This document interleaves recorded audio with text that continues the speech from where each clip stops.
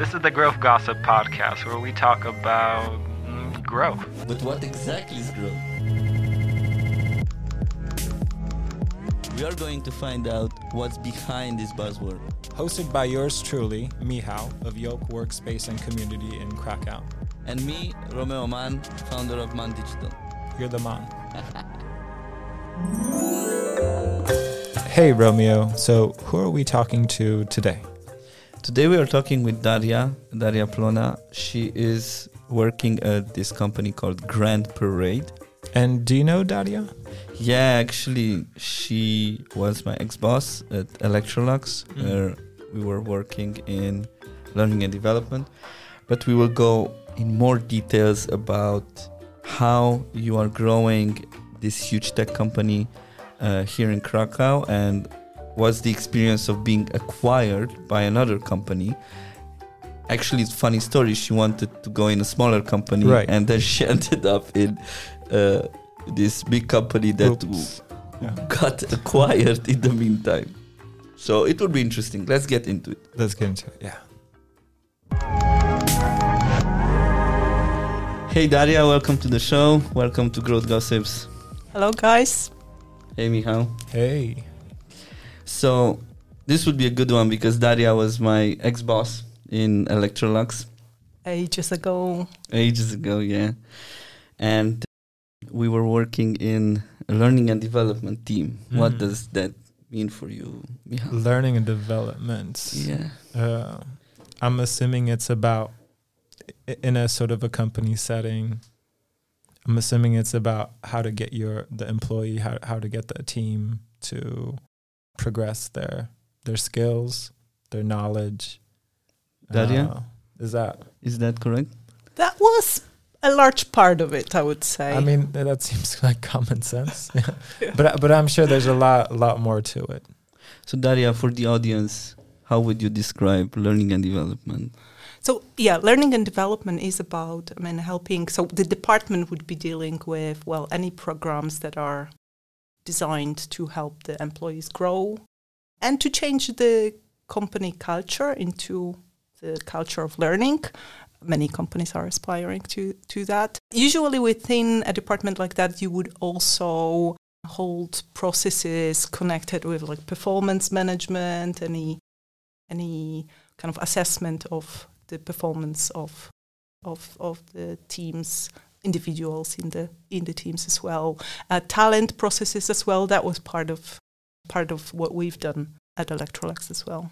So basically, in other words, we were helping the managers in Electrolux, facilitating, this is I think the better word, to better assess different competencies of their people with different skills, behaviors even at one point. So hard skills and soft skills. And then trying to facilitate the development of that. And this facilitation can happen through seeking for third-party trainers or organizations or inside the organization, right? Would that also involve, after, let's say, an assessment, to change somebody's role into something that might be a better fit for them? Or is that a rare circumstance? When we're talking generally, what you could do within learning and development, that could absolutely be one of the scenarios. I don't remember cases of us actually being involved in anything like that, back then. But the theory is that. So either way, so Daria was the one that told me, I still remember, Romeo, you need to build your own company because here you put too many questions. Have I told you that? At least that's what I want to remember. So in a way you pushed me. So thank you for that. So now we are back here and you are head of people of Grand Parade. So what does this head of people mean? Because some that don't know this HR world and look at your LinkedIn would be okay. So is this a cult that we need to have head of people? So I'm responsible in Grand Parade for everything that is people related. That's the area that is very often referred to as human resources. Not that I really like that phrase. I prefer to think of people as people rather than resources. So I'm very happy that our company has actually changed the naming. But, well, I'm responsible for everything that is connected with people. So from hiring them, so how we employ. My team's not recruiting directly. We work with a third party to do that.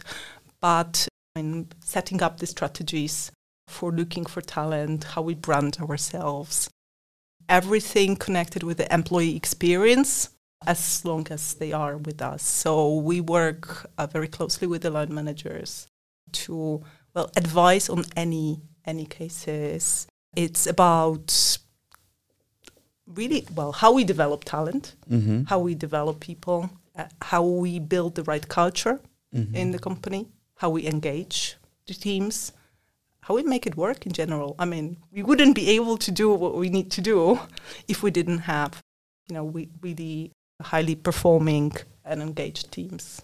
So I think we have a few topics here because I would really love to go into the organizational culture because we had few episodes where we talked about organizational culture. So this is interesting perspective from a bigger corporation, let's say. And also I would like to go back a little bit to this transformation that you mentioned. So in the past it was human resources, right?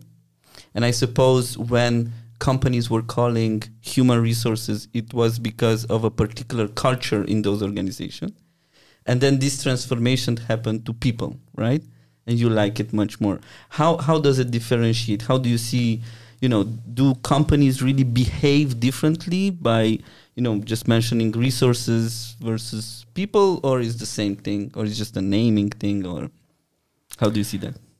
So for us, I think it was just changing the naming convention. I mean, I've been with the company for 5.5, soon 6 years. And I never really seen us treating people as human resources. I think it was always there. We were just somehow slow to change the... So what are the differences? What would you say would be the differences? I mean... So when you're talking about people department, people team, it really means you really take people as the heart of the organization. And, it starts with them. And it's all about how engaged your teams are compared to, here's our business priorities and how do we need to plan resources to deliver on these priorities, right? How would you define engagement? Because that's something that you've mentioned several times. So engagement is how, for me, it's about to what extent people really care and really identify with what they do and the company they work for, how passionate they feel about what they do. Is work just, a place they come to earn the living and go home as soon as they finish what is required? Or would they actually, go one better, as we say in Electrolux, to make sure that, the company grows, but they grow with it as well? Does that encompass sort of a sense of belonging and a sense of ownership, would you say? Absolutely. I mean, both of these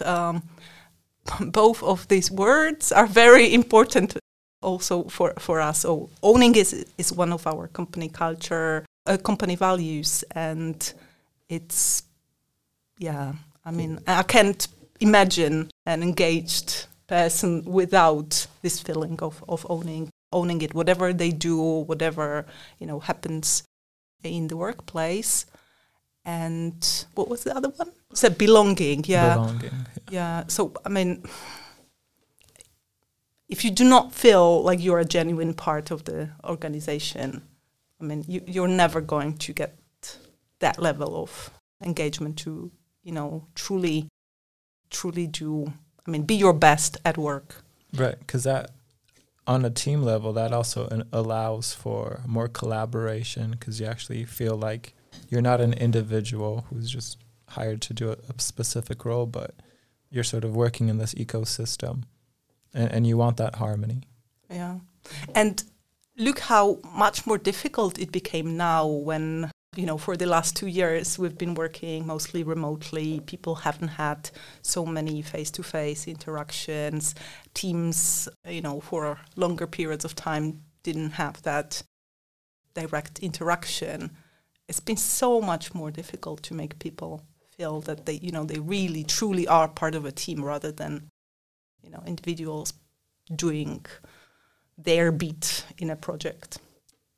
But let's go back a bit to when you started working with Grand Parade, because that's an interesting story.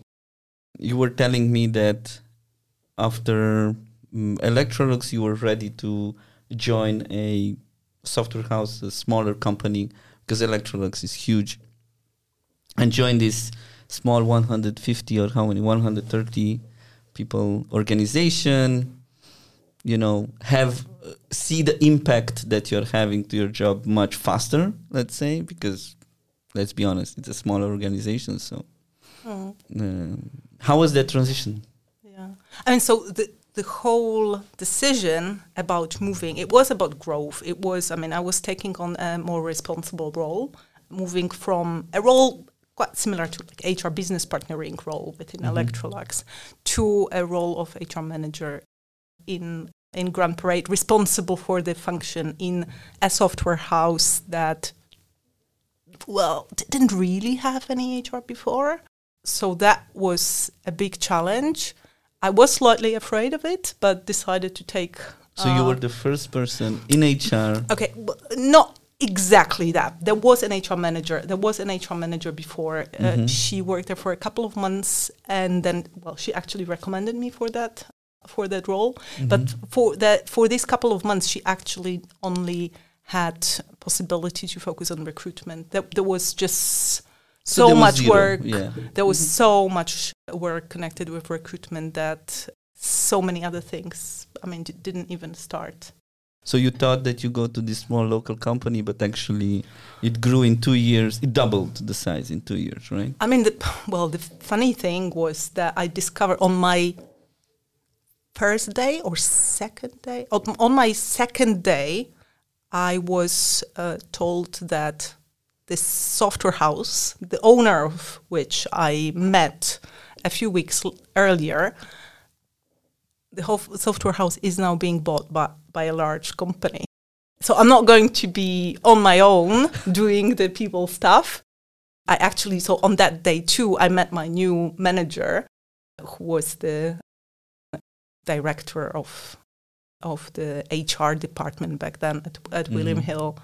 And we really, I guess we trusted each other from day one. So it really helped. This was surprising. This was really not expected. I was going to change the environment completely, going out of the corporate world into more of a startup kind of organization. But it very quickly turned out that I'm back to the corporate world. But to be honest, I think it turned out only for the good for me. I was definitely able to use the experience I've had from my previous jobs. So walk us through, because for sure we are curious, and also the audience. How does fast growth like that look like when you're in the middle of it, right? So doubling in 2 years, it's quite a lot. So what do you do as an? You focus first, at what point you focus on organizational culture? At what point you focus on just recruitment? At what point you focus just on, learning and training, or you do everything at once? Or how do you prioritize? Because for me, it's super hard to comprehend such growth. Yeah, not that I have an ready recipe. I suppose. When we did prioritize recruitment, that was obvious. We needed to grow fast. That was an expectation from the new owner from William Hill that we're going to take on many projects, many more than we were able to to take initially. So recruitment was a huge priority, but at the same time, well, we knew that, you know, we need to develop other things and be ready to have all the people on board. When recruiting, you're able to, take care of the culture already. Well, and first of all, the organization I joined had a culture, a strong culture, right? So it was a question of how do we keep the best of it and how does it need to change because it is now part of a much larger organization. We need to blend somehow the two cultures. Yeah, but it's not like, you start from the scratch. And I have to say, I've always liked the Grand Parade culture, the culture of entrepreneurship, of ownership, of having fun. So I'm really glad we've actually managed to keep quite a lot of it for all these years. Okay, so when we talk about these cultures and you blend it in with recruitment, I suppose it's like you are looking what type of people does this culture need, and what type of people we recruit on this, right? Is it correct? Yeah, it's what kind of people you're looking for, but also what kind of people you ask to recruit, right? Who are the guys that you show to the candidates? What kind of language they speak? What kind of behaviors can be observed? Because, that's the message to the market as well. And some people would accept the offer, some people will not. Also based on, what they see, what they hear during the interviews. So how do you do this blending of this organizational culture? Did you have some kind of external trainers, consultants, or you did it internally? Weren't there some conflicts there? Because I suppose it's also cultural differences, right? Like one is British, the other, you mainly had Polish here, right? Yeah, at that time it was mostly Polish people. That has changed a lot over the years. Recently we've hired a lot of people from all over the world. But 5 years ago we were mostly, most of the team here in Krakow were Polish, a couple of Ukrainian people maybe. But we were all quite, had quite similar background. We didn't really bring like external trainers or facilitators to learn us, to teach us or learn with us how we take this culture forward.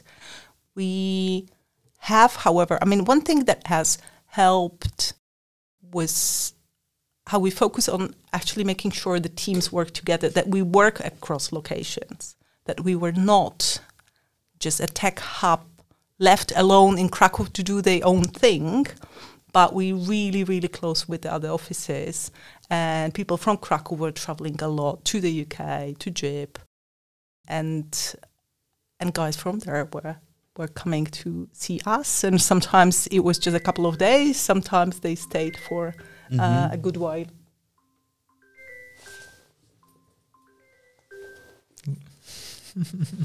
Don't worry. I thought I muted it.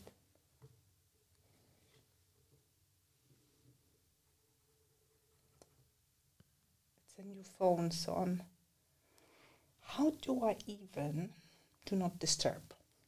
Okay.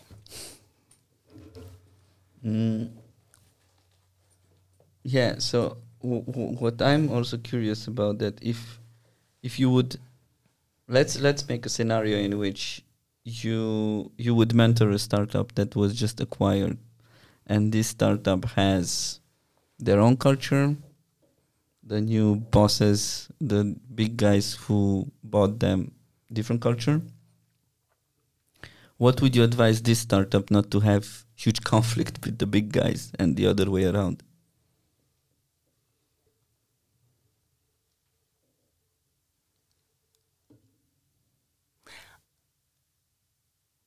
Well, I guess the advice would really be to, get to know each other. People are not that different when you really sit down and start talking to them. Now, if the cultures were completely different, well, I'm not sure. One thing, to be honest, there's one thing that you can always expect, and I would probably share that with the startup. Some people will leave Some of your really good, some of your high performers will leave because they will not like the culture after the merge.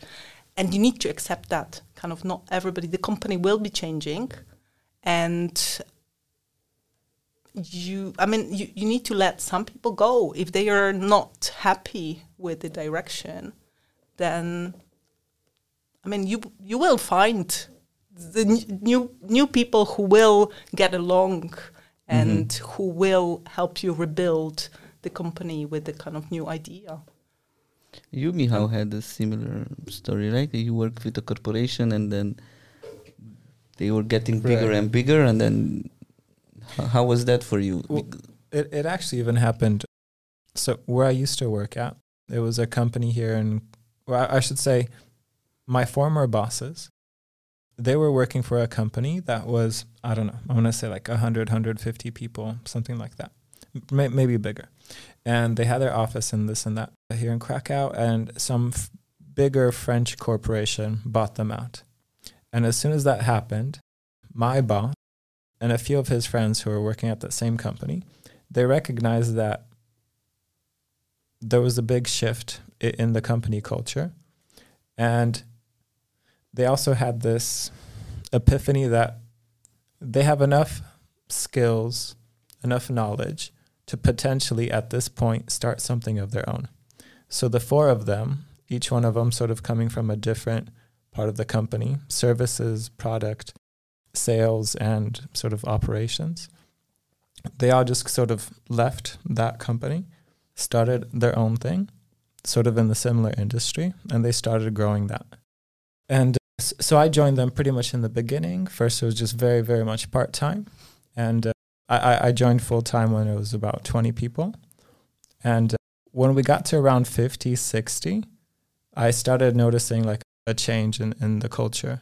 It just, there'd be new people showing up, and I wasn't sure, hey, is this guy here to clean the air-conditioned vents, or is this like one of the new top developers, But definitely once we got over 100, and I remember we had this one Monday when we had 10 people show up, 10 new hires. And I just remember everyone just sort of looking around like, hey, what's happening here, That's bad. Like then, for me, that's cool, like awesome. It's growing. I think there was a sense of excitement about it because obviously it's a sign of growth, and but at the same time, it's change.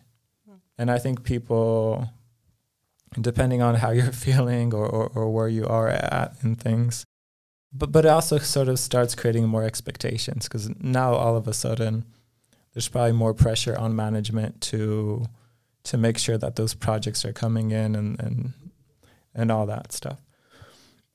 So I don't know. For me, once I got to over 100, I just didn't feel like it was my place anymore. Also, my role began to change. It became much more specialized. Where in the beginning, it was sort of like the Wild West, and I was doing version 1 of everything, and it was pretty exciting. So there was just a lot of, but later on, it just became more and more people became involved, and we would often say like, "There's too many cooks in the kitchen," and That sounds familiar. Like I remember the shock some of our people had when they used to do kind of everything in the project themselves. They would deploy to production themselves, and suddenly there were all the other people that needed to get involved, and they didn't quite know how the system worked. They didn't quite know all the guys, so it was upsetting for some. I think for some people, they do fine in that sort of specialized role. But I know myself that I like having that sort of freedom to make mistakes, but make them on my own without other people or waiting or having that sense that someone else is waiting for me to finish a part of my. No, I sort of prefer to sort of try to have this sort of chaotic mess in my head until I'm finally have to deliver whatever I'm supposed to deliver. Like that works fine for me. Yeah, that's a different way of learning and growing, and this is actually what we want to discuss here in this podcast. That if you are this type of personality like you, Michał. It's you learn totally differently, and you need a particular organization in which you learn. And some other people have, they need order, right? So, and this takes me to the next question. You saw this transformation. Were there some type of people that you guys were hiring at the beginning when you were growing, and did that change, or it was all the way the same? One big shift I have definitely noticed was when we were growing, we were absolutely super committed to only hiring the best of the best and the super senior, very, very experienced guys. We knew that Grand Parade was, it was really important that we have a lot of skills, we have very strong teams to be able to deliver on the projects we were able to deliver. And we needed to scale quickly. So it wasn't the right time for us to be hiring juniors, for example. And a couple of years later, I think it was 4 years ago. So after 2 years, I've managed to convince our senior leaders that it's time to start looking at emerging talent programs and start looking to get on board some interns and then, grow them. So some of the interns who started with us 4 years ago are now, senior developers, right? So but it wasn't the right moment initially. To be honest, I was in the position from the beginning that we should be allowing some junior people into the teams, but there was quite a strong pushback from the business, I would say, initially. They didn't believe they had space for that. It was like, let's grow the teams first. They need to be senior enough to have the competencies to mentor others. And I'd say that was probably right for us. Correct me if I'm wrong, but I would assume that people who are more senior are sort of more established in their ways and maybe less likely to adapt to a new environment. Or were you hiring people who you felt, senior people who you felt would be a good fit? Yeah, it was looking for people who would be the right fit. But also, I think the tech environment, the tech community is actually quite adaptable. All these guys are actually quite open to learning new things, trying new... They have to. Exactly. So evolving. It wasn't like we were not too afraid that when hiring seniors, we will get people who will always want to do things as they used to do them, right? Because they were exactly part of their motivation to change jobs was to learn how to do things differently, how other businesses do them. And for us, hiring seniors was a way also to learn from other businesses how they do things, right? Hiring people who can bring the expertise and can share their experience. Okay, so I suppose that at the beginning you just basically need to create that foundational skills and competencies on top of which you can later on put these mentoring programs with more juniors, let's say, right? Or interns. Exactly. Still the majority of our teams are quite experienced, so we're going to be doing another internship program this summer. And the idea is every intern gets to a different team, and it's just one intern in a team. Okay. So they're going to be surrounded by really So how are the colleagues. teams structured? Like how many people are in teams, or how is it? Depending on what they work on, but it's like 5 to maximum 10 people. Okay. So if somebody wants to join Grand Parade, at this stage, right? And we are looking at, I suppose there are technical skills, which is pretty much obvious, but to fit in the organizational culture, what are the things you're looking at? It's definitely growth mindset. People really need to want to learn, be open to ideas, be happy to explore new opportunities, be very open for collaboration with other people. I mean, communication skills are super important here. We would be, I mean, as obvious as it sounds, but the ability to speak English is really crucial for us because the teams are international. And without English, I mean, there are many tech companies in Krakow who would accept people kind of basic English, able to, I don't know, read more than talk. But like for us, it's actually really important. So I'm curious now. You're still working remotely, right? I mean, the office is open, and we are encouraging people to start coming back. But like, it's never going to be like, you know, we're back to the office and we're there. Kind of expectation is 20% of the time in the office, but it's not even like every week. It's not like, you know, you need to be there a day in a week. Just 20% in general, right? I'm just wondering, like, when I was an intern and if I would need to work remotely, it would be super hard for me to even get, you know, somehow close to that culture, right? Because I'm just trying to think out loud. Being at home and saying that I am in an organizational culture, not really, because I cannot engage with those people. I'm here with the things I have and that's it. And then I go in these calls and people talk to me about engagement and culture and so on. And I don't feel it because I'm here. So how did you manage that? Because as head of people in these 2 years of pandemic. Well, as well as we could, we were trying to organize virtual things. We were working with leaders and upskilling leaders so that they can actually engage with the teams. And you know, I mean, the thing is, you can learn about the culture when you hear leaders talking about engagement, about company values, and so on. But you mostly learn about culture in actually a regular team meeting, in regular conversation with other people from that company. Yeah, because this is blah blah. Yeah, exactly. This is where the culture really happens, right? This is what you see. So it's not like they were separated from it totally, but obviously it's a very different experience. So the people we've onboarded during the pandemic couldn't fully get the grasp of what it means to work for Grand Parade, William Hill. And that's the point of now encouraging people to start coming in and for the teams to, you know, regularly organize team days in the office so that they can actually, we can actually start, you know, creating that again. Because I'm getting a lot of feedback from people that they don't want to go back to office. Like, and how...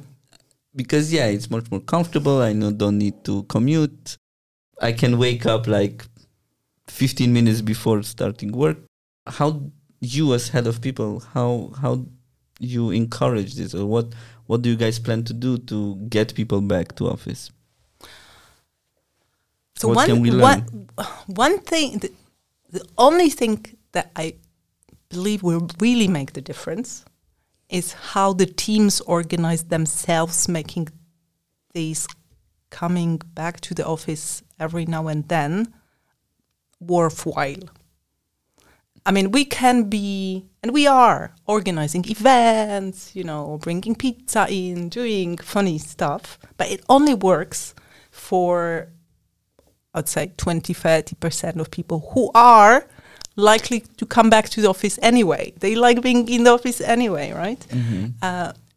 So the only thing that will help people change their mind, those who actually prefer staying at home, is if the experience coming to the office actually is valuable for them. So if they have really good interactions, if they really see that the team meeting face-to-face help them create better ideas, that they've learned something new, that they had fun, but like not fun, I don't know, just playing a game, but had fun, you know, working as a team, or maybe just, you know, having coffee in the kitchen with the team or some team members and just experiencing, you know, it's just different. So the social part.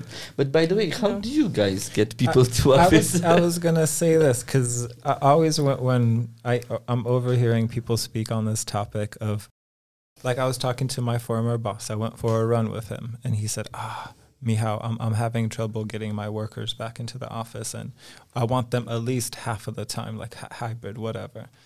And as he's talking about it, because I used to be part of that company, so I know those people. And I'm just thinking like, wow, because currently right now here at Yolk, we are full. We're at full capacity. And we have people who are coming to us and paying us to be in an office, right? And somehow we've managed to fill up all of our desks and other spaces. But I think what you said, it's you need to make it worth their while to come. They need to see the value in it. And a big part of my role is I see me sort of trying to encourage and sort of support the personal and professional growth of my members. Obviously, I can't touch everybody in the same way because I don't know everybody's needs and preferences the same way. But that's why day in, day out, I try to nourish the relationships that I have with my clients. Obviously, some people are a little bit, we just click more than others. And therefore, I'm able, I think, to have a bigger impact on them. But I'm constantly looking for ways to give them a little boost, a little nudge, professionally and personally. And a lot of that just means having them in the back of my mind. And when I come across something that I'm reading, I'm watching, a conversation that I'm having with somebody, or I meet a new person, or just an opportunity sort of pops up, I think, I could connect this idea with Miłosz. I could connect this person with Tom. And then I'll go to them and say, hey, I have this. Do with this idea, do with this introduction to this person what you want, but I'm offering this to you. So I see a lot of the value that we create. It's not fast internet and a desk and a comfortable chair. It's really us connecting people with other people and connecting people with ideas. That way they could just sort of But do this more with their networking potential. cannot happen that well if everyone is remote, sitting at home. I mean, For sure. theoretically it could, but like somehow I think you another need that. question that I had for you was, I imagine that between home office and office, that different personalities shine in those environments. And I often think about like introverts and extroverts and just because I do much better when it's one-on-one conversations or one-on-two. But as soon as it's like 1-on-10, I just sort of get lost and I'm sort of overwhelmed because I don't know where to focus my attention. And I just kind of shut down and I just become very, very passive in those types of environments. I'm not exactly sure if that's the rule. Okay. If that, like, I see that some of our colleagues who came to the office regularly for all these 2 years, the office stayed open all the time and people could come if they preferred. So some of them are probably quite introvert, but still, it was maybe easier for them to have that clear boundary between the life at home and and their family life, right, and work at home. And well, actually, I mean, if you're an introvert and you live with your family in a noisy flat, you may actually really prefer to come to the office and choose a quiet corner and just have your 8 hours coding in peace and quiet, right? Especially if the office is 20% occupied or whatever. Yeah. Yeah, so I suppose there are different personas here at the end of the day, because people who come to a community and a workspace like Yoke, they are more individuals, freelancers, people that maybe are even looking for clients, right? I remember when I started 7 years ago that I wanted to go in these communities because that's how I network and I will find clients, versus organization companies where you don't need to worry about this fact. And also maybe there are more people with families in organizations like Grand Parade than individuals and freelancers, right? So maybe that can be also. I'm just thinking out loud regarding the personas that are in co-working, right? I don't know. From my experience, like, because obviously, in the first few months of us having Yoke, I had my sort of perception of, I think we're only going to attract people like this and this, and I thought of it as a very narrow range. But as I think about my members now, it's diverse. It's all over the place, which is wonderful. That's how I like it. And secondly, I don't know what the secondly was, but yeah, it's all over the place. And I think everyone is just somewhere on the spectrum, and just something pushes them over that ledge to commit to something like this, or even to dabble in it. Like, yes, we do have dedicated desks, which are sort of more for people who come to us every day. But we also have people who are paying monthly fees for a dedicated desk, but they only come in once a week. But for them, that type of arrangement makes sense to them. And we also have people who don't need a desk. They take advantage of our sort of cafe space, and they'll come in maybe just once a month, once a week, or every day, but they want to be around people. They don't need a desk, and they just want that sort of hum, that white noise of people who they sort of see regularly, but at the same time, they don't have any responsibilities to them. Like, one great example for me was, we used to have this one young woman. She was working in the financial industry doing audits and things like this. And she bought a membership at Yoke. She was coming in. And I remember her telling me that her office is 5 minutes away from ours. Despite that, 5 minutes walking. Right. Despite that, she liked coming to Yoke because there's nobody looking over her shoulder. There was nobody by the coffee machine who was going to say, hey, when are you going to finish this and that? Nobody asking her about stuff. Here, she could focus on her work because it's a work environment. She sees other people doing work, but at the same time, she doesn't have all of those obligations that she would in the office. Mm. Well, that's really interesting. Yeah.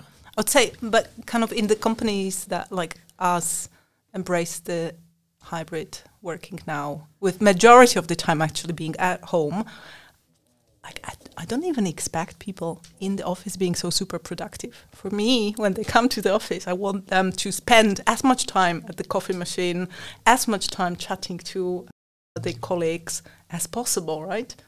They will catch up with the regular work when they're back home. The best use of the time is actually when they network, when they collaborate, when they are with other people. Yeah, that's what I've been hearing more and more about, people talking about the future of an office, of it being much more of a lobby, of this sort of open space, a flexible space. It encourages collaborative work and just for people to sort of meet to do different things. But one more thing, because earlier we were talking about you need to make the office worthwhile to come to.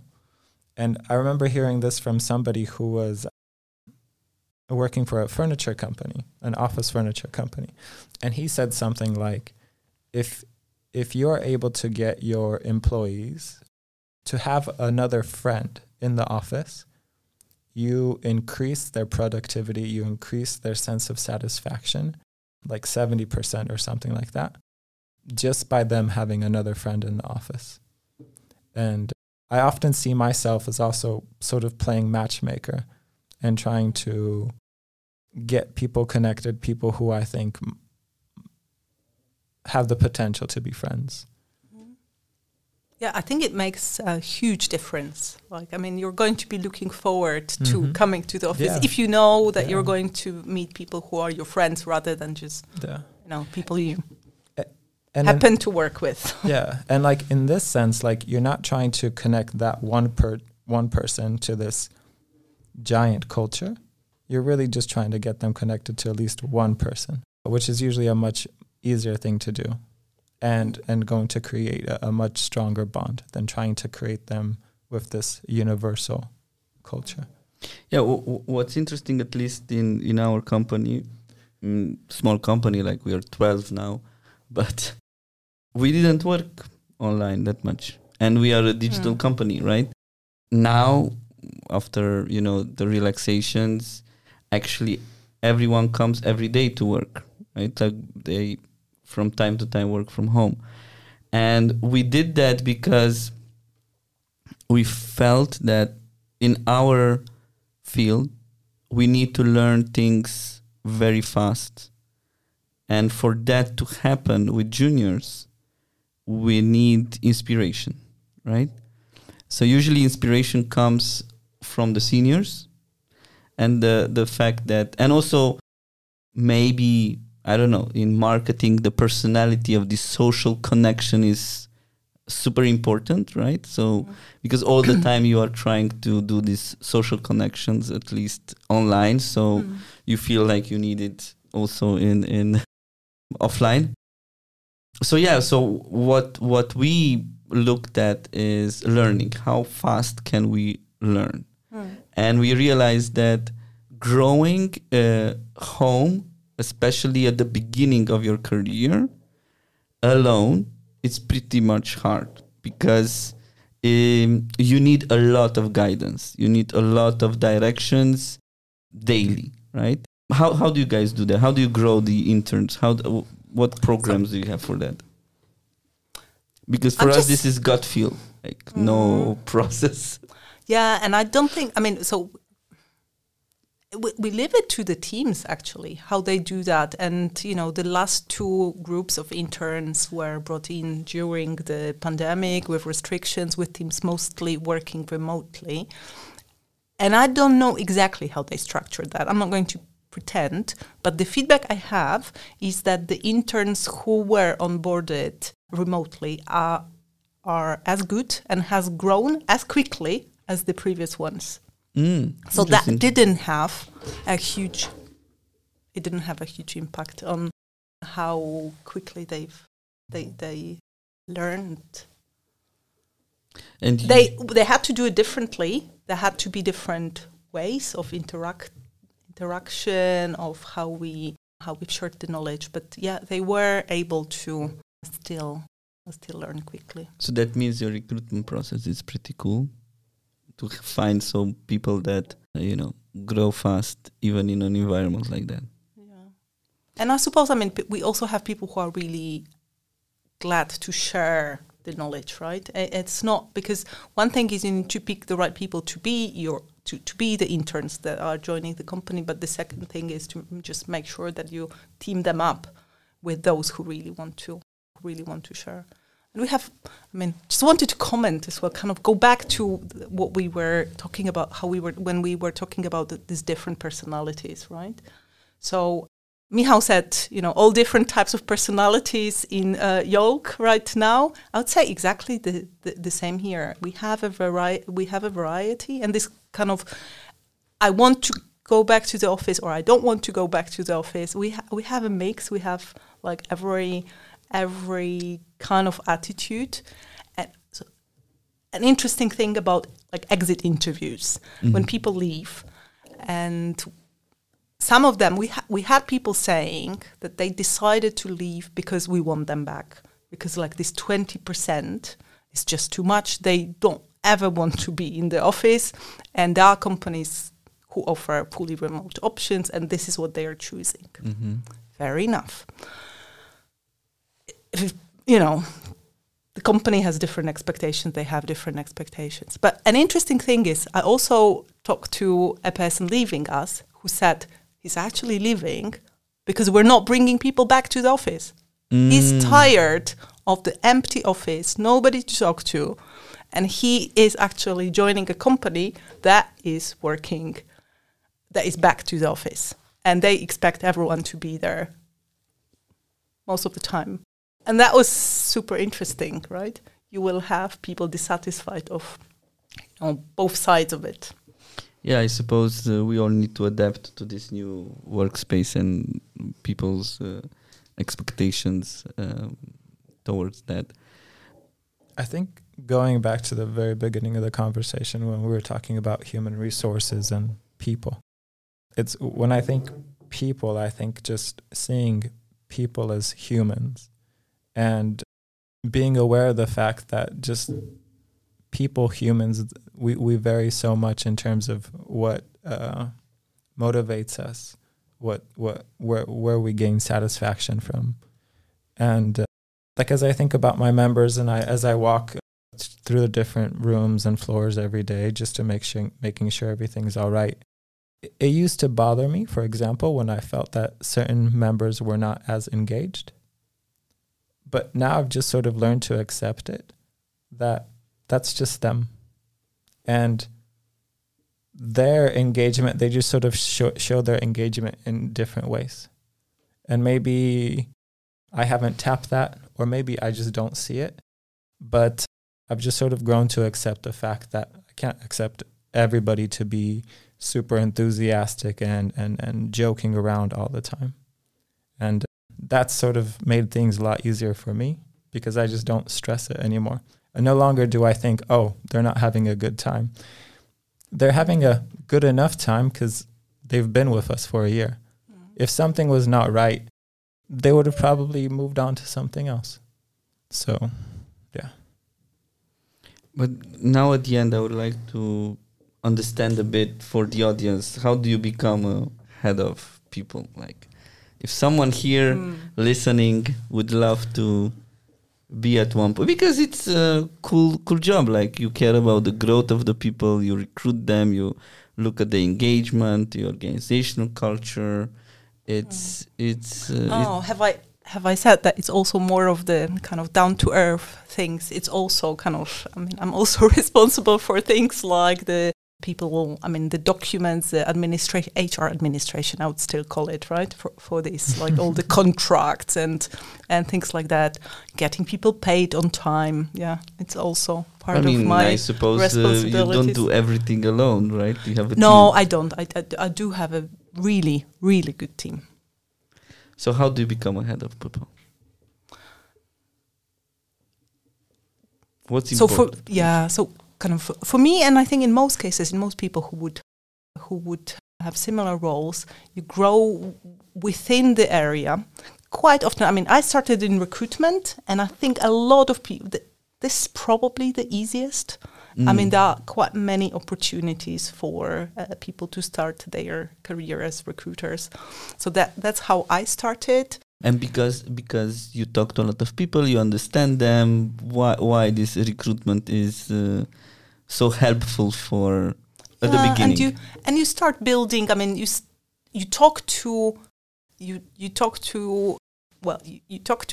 the candidates. But you also talk to the managers who represent the company. So you start understanding both perspectives, right? The employee, the person working in the company, but also what the company needs and so on. So this is a good place to start. I'm not saying the only one. There are people who start in different places. But that was my beginning. And starting with an agency, a recruitment agency, getting some consultant experience with other people-related projects, which were development centers, so assessing people's competences. A number of projects. Then I actually moved in-house, and that's actually my story of moving to Electrolux is also very interesting because Electrolux was one of my clients when I worked in the agency AG Test, a really famous old Krakow recruitment and consulting business. So I was working for Electrolux for a couple of years and had really, really great relationships with the hiring managers there. Like something I have never seen in any other company. Like they would never treat me as just a recruiter working there for a fee, but someone they've worked really closely with. So more like, it So really you were felt external. like I was external, Okay. but it felt like we're one team working on the same objective of getting the right candidates for the roles, rather than me being a consultant out there working there for money and they just need to chase me for CVs and so on. We really worked together. So, and that was so different to any other client that I was like, I just love the culture at that company. And when the opportunity came to move to Electrolux in-house, I've used it. So, but, well, the nice thing was when I moved to work at Electrolux, I already knew a couple of dozen people there because I helped You to had your recruit them. network, yeah. I even recruited my boss there. No, Renata. So Renata, okay. basically, like one of my last projects I've done for Electrolux was recruiting the HR manager. And then the opportunity, so her notice period was quite long. So in the meantime, there was an opportunity to join that team. And someone else recruited me, but at some point it just turned out we're starting on the same day. Oh, wow. So that was super interesting. So you actually started with recruitment and then learning and development. Yeah, I mean, so initially in Electrolux, it was still recruitment. So I moved as a recruiter, but now working directly at Electrolux. And then transformation of the HR function came at Electrolux. And we moved the setup from working in a local HR department for Electrolux into a shared service center doing HR for the group. And this is how I landed. I wanted to try something new, as recruitment was, I've been in the recruitment business for a good couple of years. I wanted to try something new, and this is how I've decided to give a try to learning and talent. So basically you need to get head of people, you need to touch different areas and then aspire for that role. I suppose, it really helps to get experience in different aspects. So kind of when working at Electrolux, at some point I was like, okay, there's one area which I know very little about, and that was rewards. So how you pay, how you decide on salaries, how do you work with market data, benchmarks, and so on. So this was something that I prioritized at some point. I knew this was going to be another important element. So if you would be 22 now and wanting to still go in HR? The funny thing is I always knew I'm going to end up in HR. I think even when I was preparing for final exam in secondary school, I knew this was when I decided what I'm going to study. And when I was choosing psychology as my major at university, it was from the beginning, I knew this is psychology, but to work in business. So let's imagine this. Daria is 22, 23 in 2022. Yeah. Right. Now, and you are aspiring to be head of people, right? You heard this podcast and you thought, okay, this is a role that would be cool to go to. Do you start the same? Like, do you go to a small consulting company before? Do you join a bigger organization? What would you do? I suppose at the moment there are even more. When I was starting, the job market was really tough. Getting my first job was a real challenge. And I couldn't afford to be picky at that time. At the moment, for example, I think, so we have a junior member of our people team in Grand Parade, and I think she has a great start, actually, working with me, working with such a cool company. No, but she gets to touch so many processes. So I think, if I wish I had an opportunity like that, working inside a company and being able to see and experience and help with so many processes in a company that has mature people function, that I think that can really give you a good kick at the start of your career. But I wonder, Daria, how much of that is luck or hit and miss, and how much is being aware of, okay, I'm choosing this organization because I will have great managers, because this organization had these processes. So this is what I'm trying to ask. If you would be 23 now, how would you make those decisions? Like, how would you choose? It's just maybe just hit and miss, like whatever comes along, let's go with that. And then maybe I am lucky as your colleague. What's her name? Daria as well. Daria, yeah. So maybe Daria is like lucky, right? And ended up in Grand Parade, or maybe not. But if you would advise someone, how would you choose that? What would you look at? I wouldn't say it's just a question of luck. It's good to have an idea what you want to do. Keep it flexible. Keep it open. Like, would you check the manager? Like, would you go on LinkedIn and say, okay, who would be my manager? I want to understand more about it. I would definitely. I have always looked at a manager. I mean, who they are as, an important element of my decision of do I want to work for them or not. I mean, who you work with, who you work for, has a huge impact on how much you're going to enjoy the job and how much you can grow there. So for me, that's always been probably the most important factor. So, and I'm not sure if it's what you can read on LinkedIn, but the conversation you're going to have with them, I would say, I mean, as a person starting to build your career, always make sure that that it's not just, do they choose me? Do they offer me the job? But kind of make conscious decisions as well, where you want to work, who you want to work with. So remember that you are the one choosing as well, and make the right choices. Use the opportunities that come your way. Well, sometimes they will show up quicker. Sometimes you have to wait. I'd say my career has definitely not been a rapid one. Like I haven't been changing jobs very quickly. I haven't been. It's not like a story of someone being promoted every 2 years and so on. But like I think I've been really growing my skill set and my experience very, very consciously, and that pays off. So would you recommend some certifications, or how, like if somebody wants to, Daria, for example, like before getting started? So there are some really good postgraduate studies at the moment, like in HR, when you can learn about everything that is happening in this people space. So some of them have really great opinions. So yeah, why not? I mean, can you name some that pops in your mind?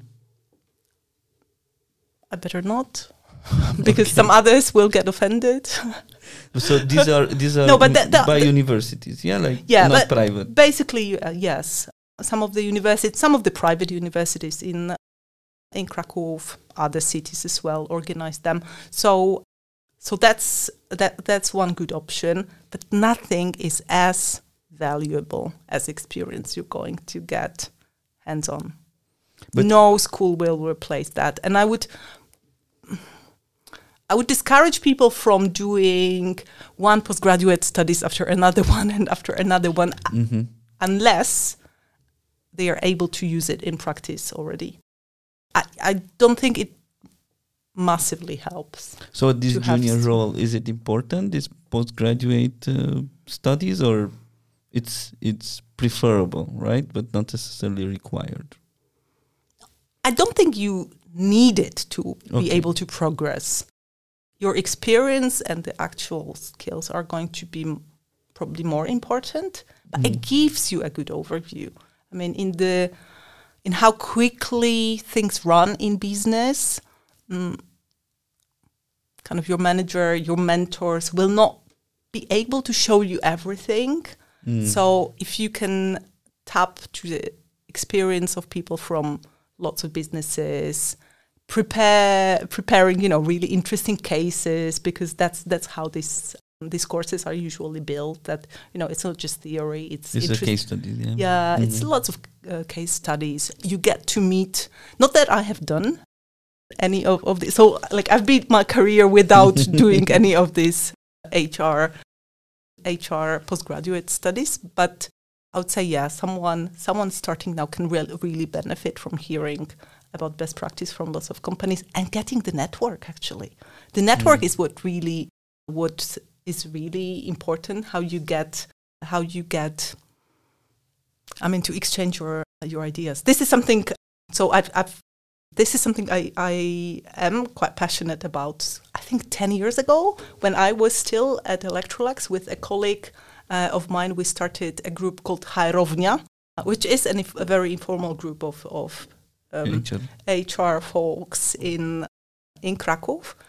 And I think it's about 10 years now, and we still meet regularly. I mean, there's new people who joined. Some people, disappeared for a couple of years and then joined again. But this is how I get to exchange ideas and to learn. And to learn all the time. Mm-hmm. It's like a constant learning. In it's like you guys do open coffee here. Can you tell a bit more about how it's open coffee, and maybe how a company like Grand Parade could participate in a community or in events like Open Coffee? Sure. So Open Coffee Krakow is an event that's been happening for at least 5 or 6 years in Krakow. Yoke has only been around for two and a half or so. And but we were lucky enough to bring it over to Yoke. And Open Coffee is meant to be sort of a friendly business networking event. The first hour just basically allows everybody who shows up at 8 o'clock in the morning, which not everybody can do, to share what they're working on, what challenges they're encountering, maybe how they could help others who are there. And and it's usually just like a 2-3 minute pitch. And that's the first hour. Everybody and it's a lot of, there's students, ambitious students, I would say. There's solopreneurs, there's some consultants, there's some startup-y people. There's even some angel investors that show up. And the second or hour or half hour is just sort of mingling, and people just sort of exchanging information. And it's just a pretty casual environment. And so we're pretty happy to have it at Yoke. It happens every second Thursday at 8 a.m. So if anybody's interested, just search Facebook for Open Coffee Krakow. Sounds great. How many people usually attend? I would say around 20, 25 lately. Yeah. Right. So, which is pretty much the capacity of our clubhouse. So we're happy. Right. Yeah. I'm not sure if we were inspired by the Open Coffee, the original Krakow Open Coffee, but at Grand Parade we also have something called Open Coffee, and that's something I do with our site leader Tomek, where basically like we used to do that every week. Now we probably lost a little the regularity, but I mean, we're just inviting people for coffee to have an informal chat, ask whatever questions they want, and so on. So that, I mean, we changed the communication pattern from us talking to people at town halls, still online town halls now, and people asking us anonymous questions using, online tools for asking questions, to actually, I mean, let's sit down and have a proper conversation. And this is where we can really and we can really understand what's on people's minds. So we also do Open Coffee, but it serves slightly different purpose. Yeah, we do an event sort of like that, but we just call it Breakfast at Yoke, where we get a local cafe to sort of cater breakfast for us, and there's no agenda. There's just food on a table, and people come and they talk about whatever they want to talk about. Also at 8?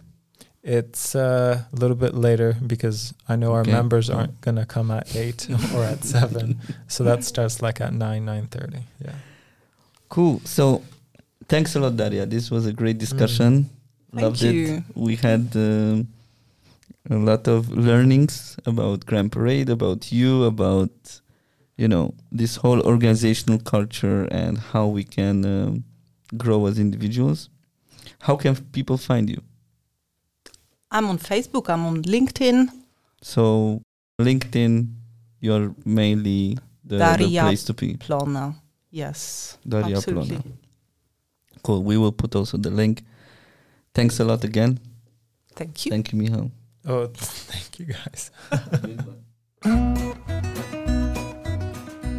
Hey, Michal. So, what did you learn today from Daria? Daria is so full of life and full of personality. I really enjoyed listening to her share her insight and her stories. One of the memorable things to me, me being from Yolk workspace and community, I focused in on whenever she would talk about the office and how she sort of saw the maybe the mission of an office change over time. She mentioned that currently about 20% of her employees are using the office. And another memorable thing was she's mentioned that a few people have left Grand Parade on account of the fact that not enough people are using the office, and I guess they kind of feel lonely there. So for me, those points were really memorable. What about you? For me, it was the experience that Daria had after she moved from Electrolux, right? Like, she wanted to go to this local company, smaller company, when she can have an impact. And while she was having her notice period, and in the meantime, the company was acquired by this bigger British company. So that was funny for me because it shows actually, and her stories and personality, how important it is to be agile and to understand that, okay, maybe when you have the interview and when you are having the actual discussions, your JD is presented in a way, your job description, but when you join, it's totally different organization, right? Sure. So I think that's very interesting, and also her stories of how to actually join such organization, how to join such role. These are all insights that anyone out there can learn from. So guys, thanks a lot for listening. If you like it, give us a review and enjoy the next show. Thanks a lot. Take care. Bye. Take care.